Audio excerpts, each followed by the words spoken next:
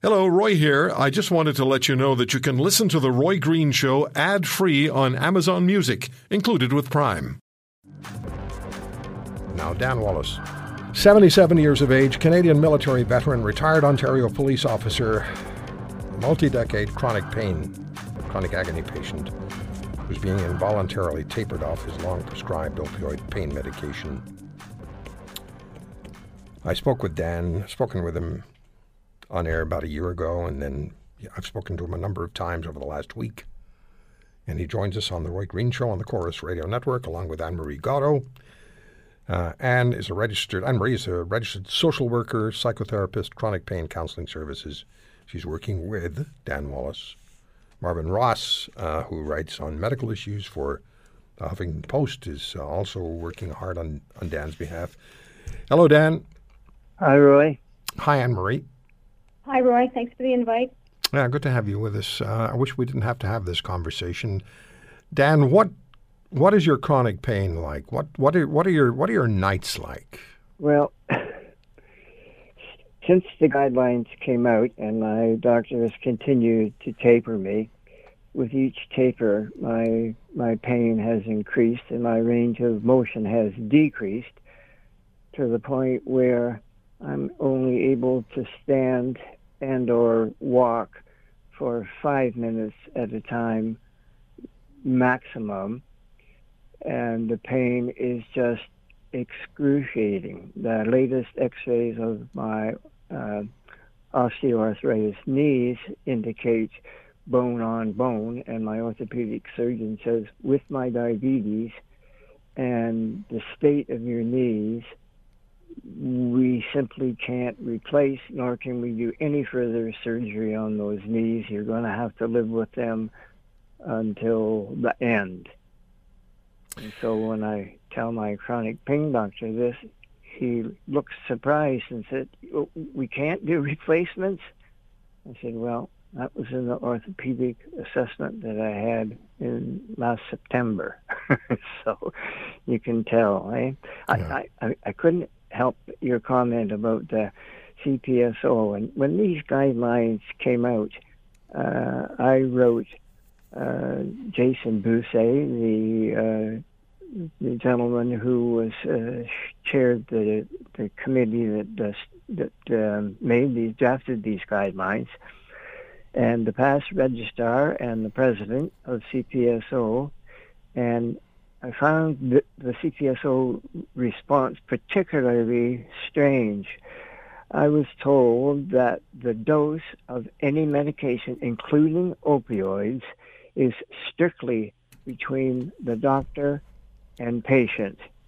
And of course, my doctor, worrying about the possibility of sanctions, takes it just the other way and listens to CPSO. So at the present, he tells me, well, I don't think your pain medication is working properly, so I'm going to taper you more quickly until we get right down, and then we'll decide what happens then.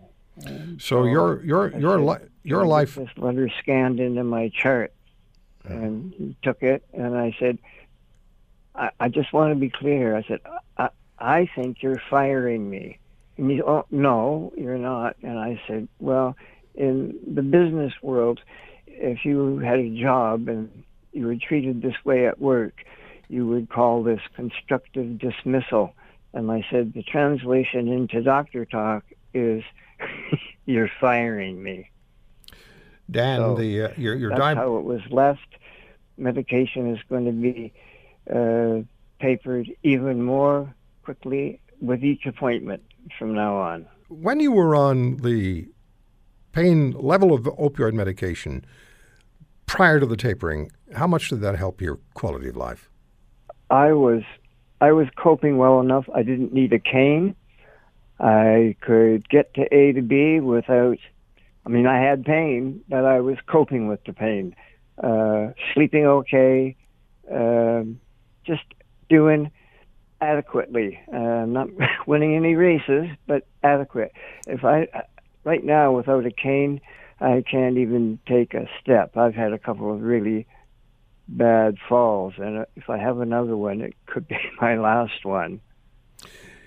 And the thought of involuntarily having your medications, your pain medications, tapered even more and entirely removed, that must be terrifying to you.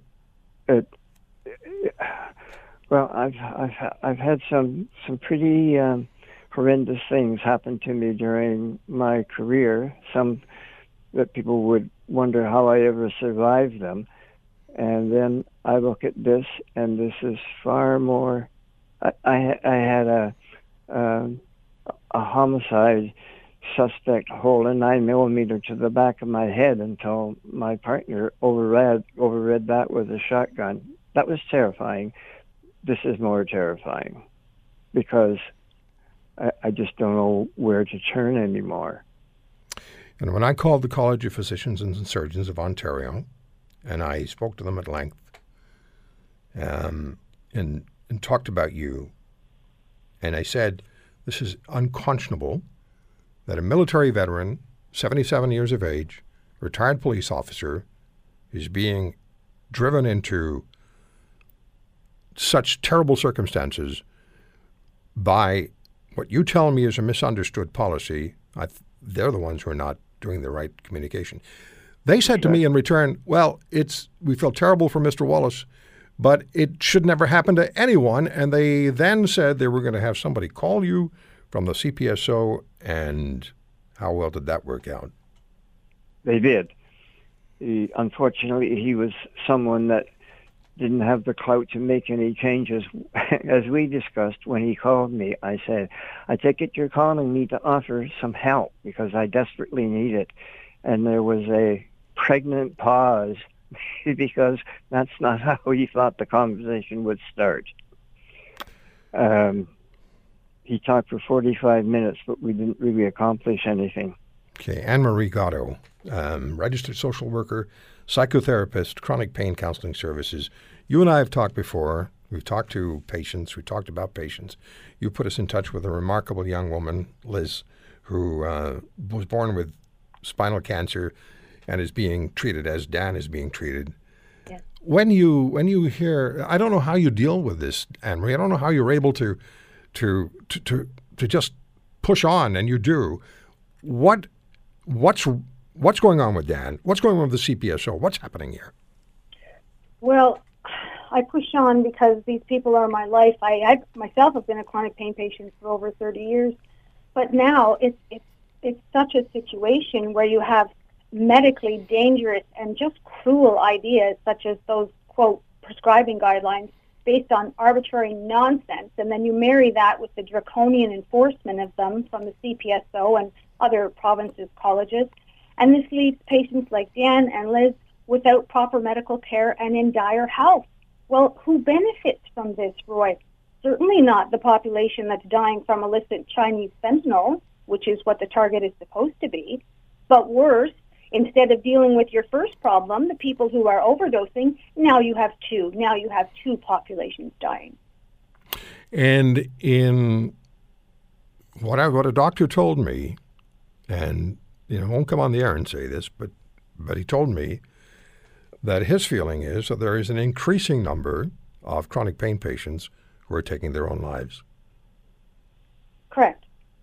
But I don't believe anyone is keeping statistics on this.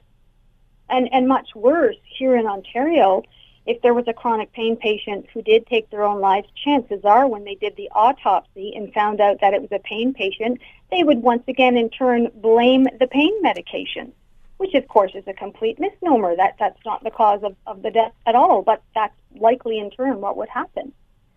And Dan, you very clearly stated that when you were on your original dosage of opioid pain medication, and remember people, it's morphine in many cases, which is battlefield pain relief. It's been used for hundreds of years. Yeah. When you were on your original pain medication prescription, Dan, you had a life.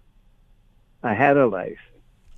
I did, and I'm missing it terribly. My eldest daughter is getting married in June, and I promised I'd walk her down the aisle, but it's looking lesson was that she'll either be walking me or I'll be on a set of wheels going down, and I'm just so disappointed with it all.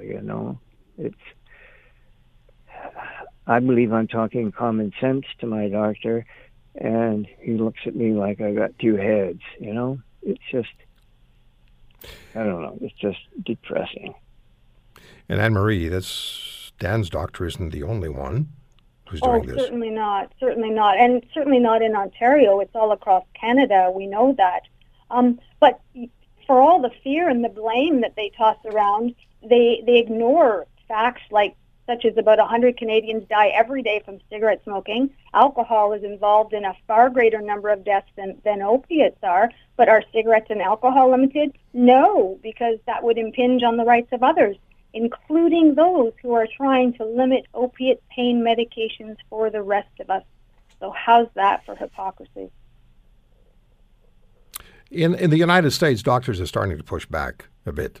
And then there's Human Rights Watch, which has issued a report which supports patients in what they're dealing with. But, I think sometimes, Dan, when people hear chronic pain, and Anne-Marie, when they hear chronic pain, they're thinking, well, headache, because it's been marginalized by the former attorney general, was it for the United States? Jeff Sessions. Jeff Sessions, and has been marginalized by Mr. Trudeau, basically saying, it's just a minor annoyance. Just get over it. Grab an aspirin or something and get over it. Suck it up is the word. I said that's what it was. Suck it up to the max. When you're dealing with pain at its maximum now, Dan, that just shuts you down, right? Yeah, that's it. I'm done. I have this pain in my thigh that absolutely it takes my breath away. If I don't find a seat, I'm going to fall over. That just does me. There's something I've been hesitating to say, and I'm still hesitating. But you said something to me about if someone said to you you had 6 months left to live, you'd do what? Well, suicide, there's a lot of police officers lately been committing suicide. Suicide is not in my DNA, not now, not ever. But I've had days where, in fact, I had one 2 days ago, that my pain was so bad that if someone was to say, that's it, you've got 6 months, I'd want to shake his hand. Now, thankfully that just goes away. But I should never have to think that way. And I have Anne-Marie as a sounding board, and while she's on the air, I want to thank her for being there for me, because I don't have much in the way of anybody else other than my family. She's been a terrific support and sounding board for me, and that's all the sucking up I'm going to do. She's just been outstanding.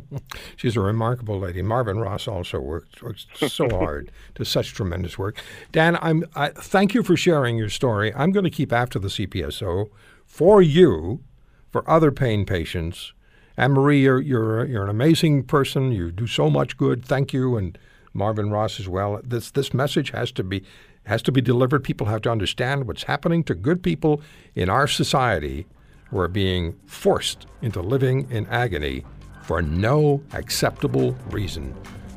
Dan, I'll call you in a day or so. Great, boy. Thanks for having me on. Thank you, Anne-Marie. Thank you. If you want to hear more, subscribe to The Roy Green Show on Apple Podcasts, Google Podcasts, Spotify, Stitcher, or wherever you find your favorites. And if you like what you hear, leave us a review and tell a friend. I'm Roy Green. Have a great weekend.